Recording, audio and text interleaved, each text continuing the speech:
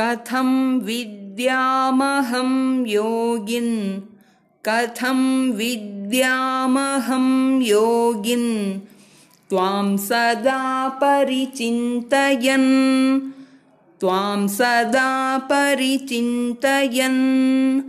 केषु केषु च भावेषु चिन्त्योऽसि